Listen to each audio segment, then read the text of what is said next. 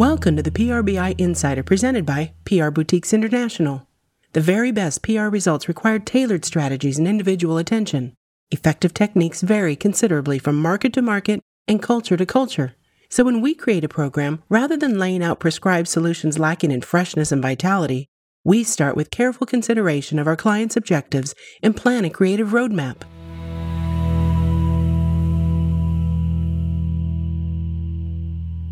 This is Joy Scott, your host for PRBI Insider. I'm the president of Scott Public Relations, a boutique PR firm that specializes in healthcare, insurance, and technology. I'm a member of PRBI and a past president. We're very excited about our topic today. It's timely, critically important to everyone, including those of us who are communications professionals. That topic is fake news. In part one of this podcast, we will cover what fake news is and some of the legal ramifications around it. In part two, we'll look at what remedies exist to deal with fake news. We have two distinguished guests to enlighten us about this controversial topic. Lucy Siegel of Lucy Siegel, LLC in Provincetown, Massachusetts, and Amy Rotenberg of Rotenberg Associates, Washington, D.C. Lucy Siegel is the principal of communications consulting firm Lucy Siegel, LLC. She specializes in helping both startups and overseas-based companies build their visibility in the U.S. market.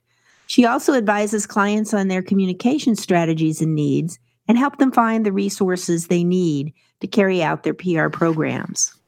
Lucy had an early grounding in journalism and corporate communications before she entered the PR agency world. Her many years of communications experience include founding, running, and then selling two different agencies in the New York City market.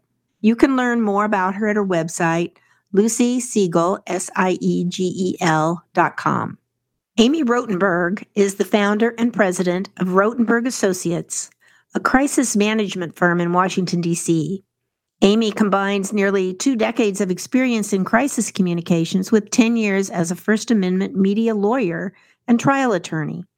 She provides strategic counsel and crisis communications to clients facing high-stakes publicity in connection with federal and state litigation, government investigations, product recalls, employee malfeasance, media probes, and mergers and acquisitions, and IPOs and spinoffs. Amy has extensive experience working with clients in healthcare, higher education, food, financial services, professional sports, nonprofits, and the news media. And she's spoken extensively on the subject of fake news. You can learn more about Amy Rotenberg at www.rotenbergassoc.com. That's rotenbergassoc.com. Welcome, Amy. Thanks, Joy. It's great to be here. Looking forward to the discussion. As are we all. So the topic today is critically important, not only to communications professionals, but really to every citizen.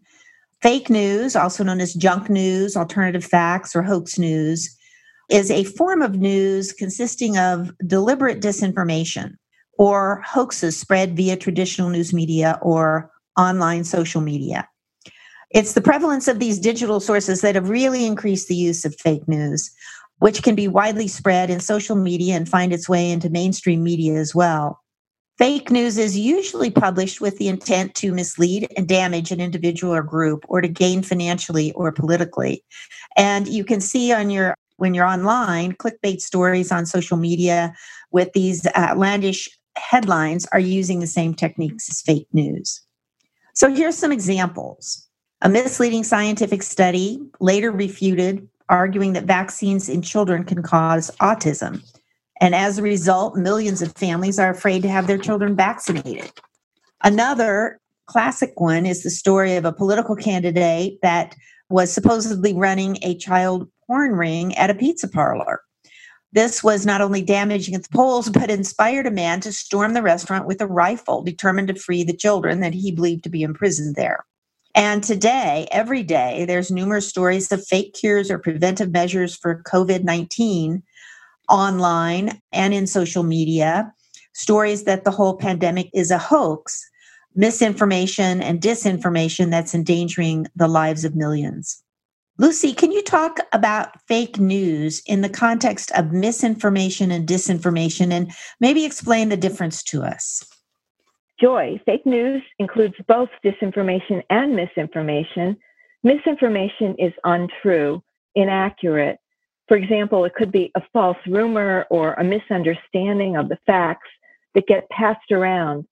Disinformation is malicious, it's false material that is deliberately spread to deceive people and change public opinion. We hear a lot about fake news in politics, but does it affect businesses as well? And what are the risks to businesses? Yes, both misinformation and disinformation can affect businesses. An example of misinformation in business could be a false rumor that a company's new product is going to be launched several months before the company actually is planning to launch it. Even though misinformation isn't intended to harm anyone, it could easily have negative consequences. For example, it could result in harmful fluctuations of the company's stock price, or it could cause the company's customers to delay purchasing an older product, in the example I just gave, thinking that they'd be able to buy the new product right away. An example of disinformation in business is when someone deliberately spreads harmful rumors or lies about a company.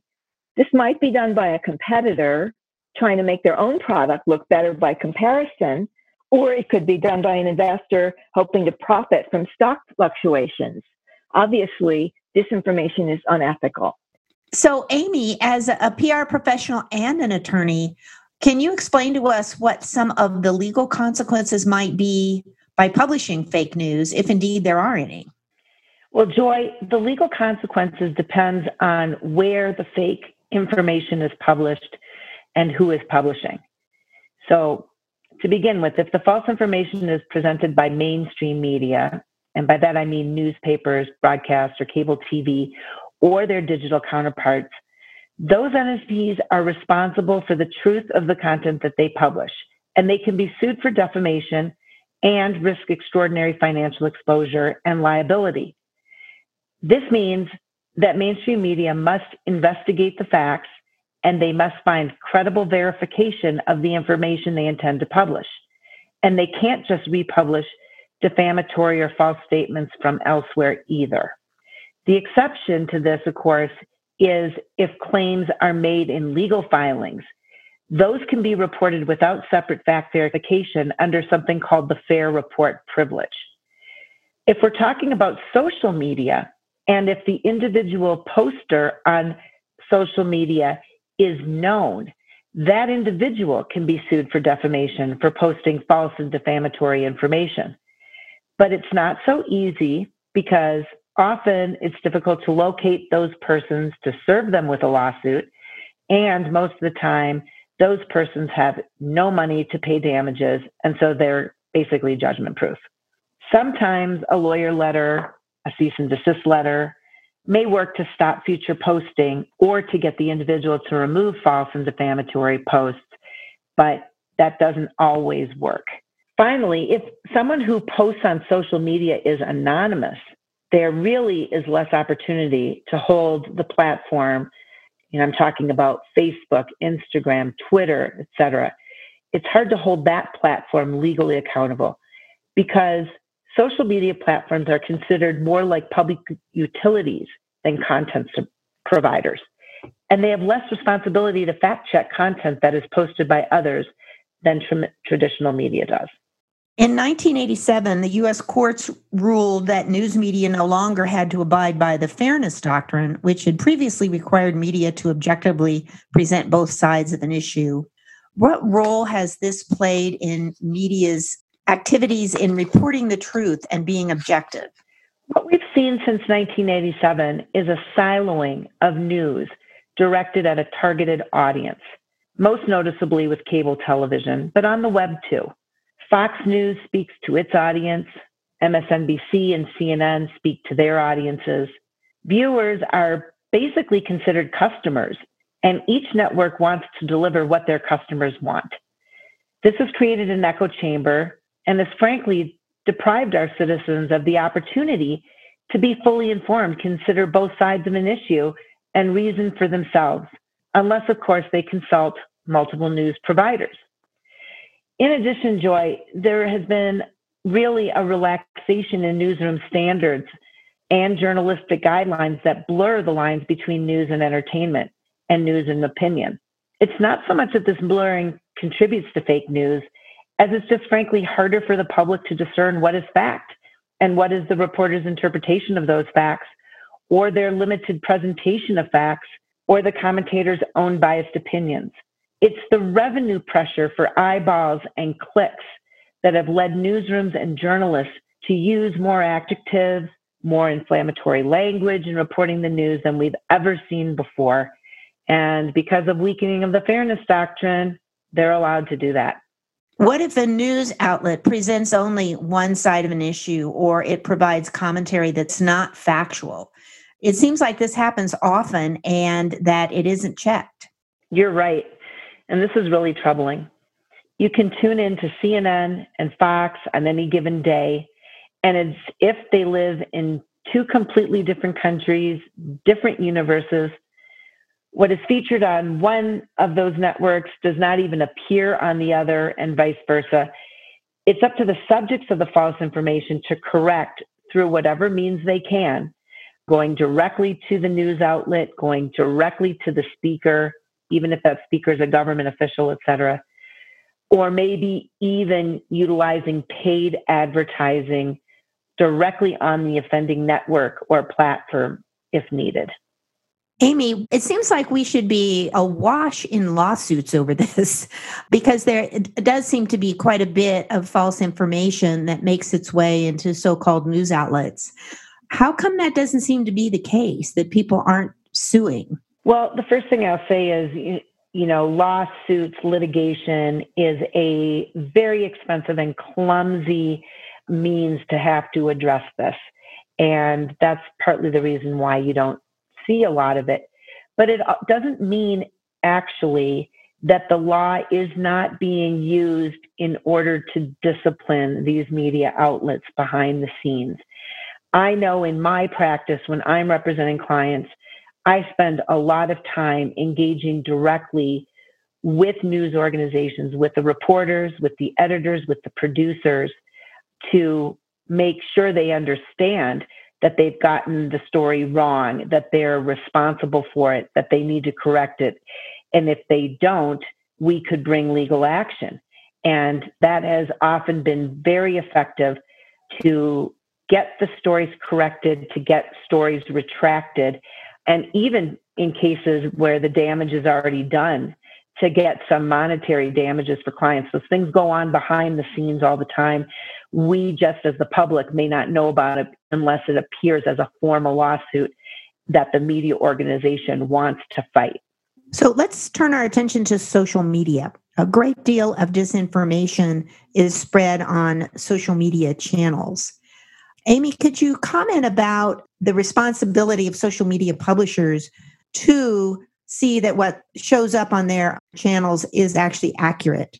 There are already laws limiting hate speech, but it seems like those are disregarded on social media. Well, as I talked about a little bit earlier, social media platforms, Facebook, Instagram, Twitter, et cetera, do not have a requirement to fact check.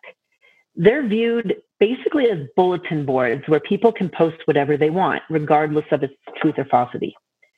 It's true, many of these platforms allow anonymous posts, which has turned many sites into massive bullying and defamation chambers where people name and shame other people and companies with abandon.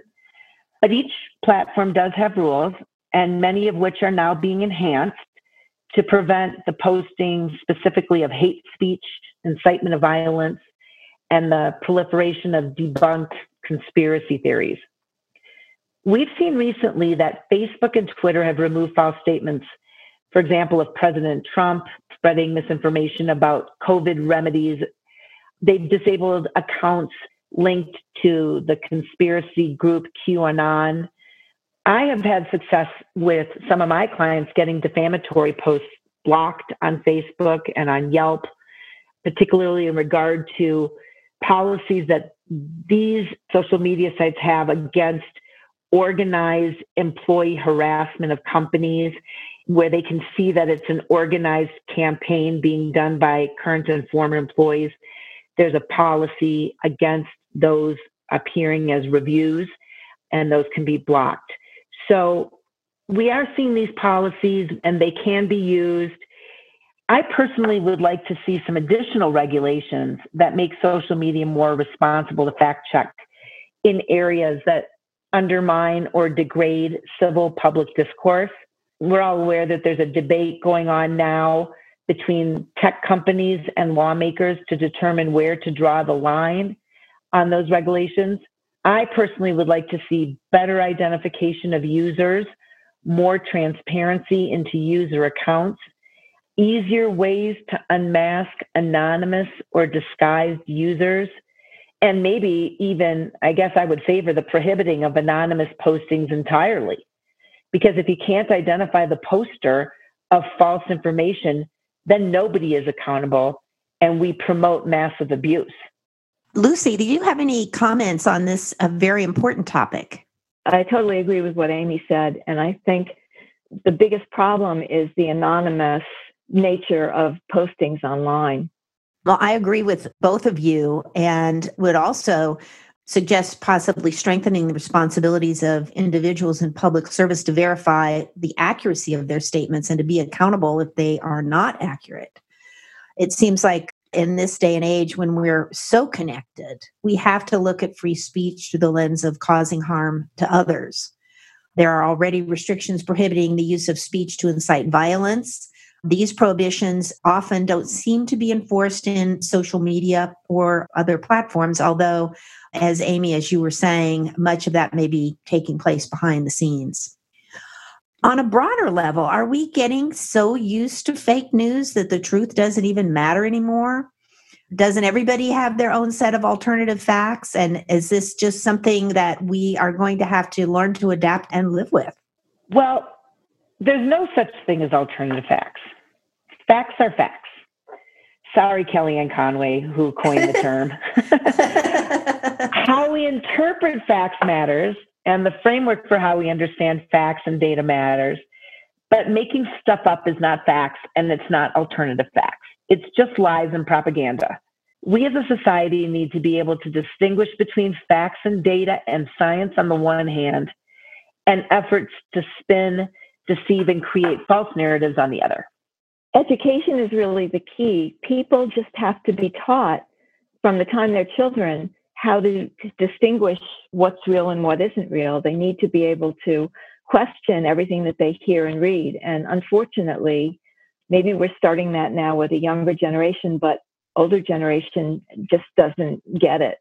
Yeah, that's a big undertaking. It seems like we are moving forward with some initiatives that are some remedies, identifying people who are posting, strengthening the role of social media platforms to identify inaccurate information, holding public figures to a standard of accountability. So let's go to another topic, which we know we are living in time of great social and political unrest.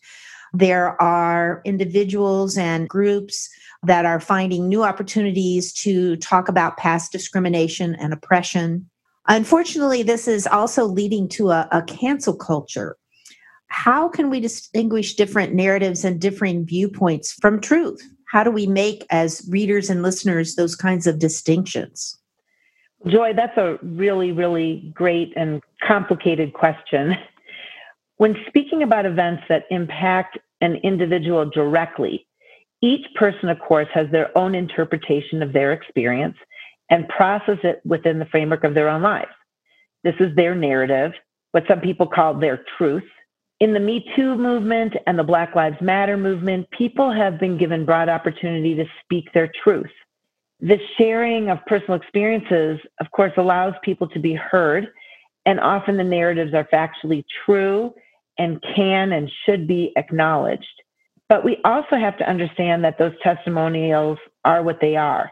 They're personal experiences that on their own are not subject to cross-examination or true fact-checking. And there just might be another side to the story, another interpretation too. It's possible to be respectful of each narrative and to recognize the differences in what people believe. And in most cases, those differences in narrative will just remain unresolved. But there are times where the truth must be determined, as in a legal proceeding or an investigation. And there, the facts matter, and finding the ultimate truth depends on facts. You mentioned also cancel culture. And for our listeners here, cancel culture includes the boycotting, firing, disrupting speakers at universities, removing of speech and symbols from public fora, silencing. That's what we mean when you hear the phrase cancel culture. So with regard to that, as our societal norms and values evolve, canceling is an attempt to silence those with a different viewpoint, or silence or remove from public attention those views that are no longer in vogue, that have not evolved or have been quote unquote woke. This is very dangerous to our First Amendment freedoms. No matter how much I might like the new viewpoints, canceling the old viewpoints is very dangerous. With the exception of incitements to violence and hate speech, nobody should be told what to think and believe or speak. Our founders understood that the best antidote to unpopular ideas, even truly offensive speech, was more speech and more ideas. The marketplace of ideas should not be in the business of silencing, but allow for the best ideas to win. Thank you, Lucy and Amy. We will conclude part 1 of our podcast on fake news now. Please join us for part 2 as we examine what we as citizens and as communications professionals can do to ameliorate the negative effects of fake news.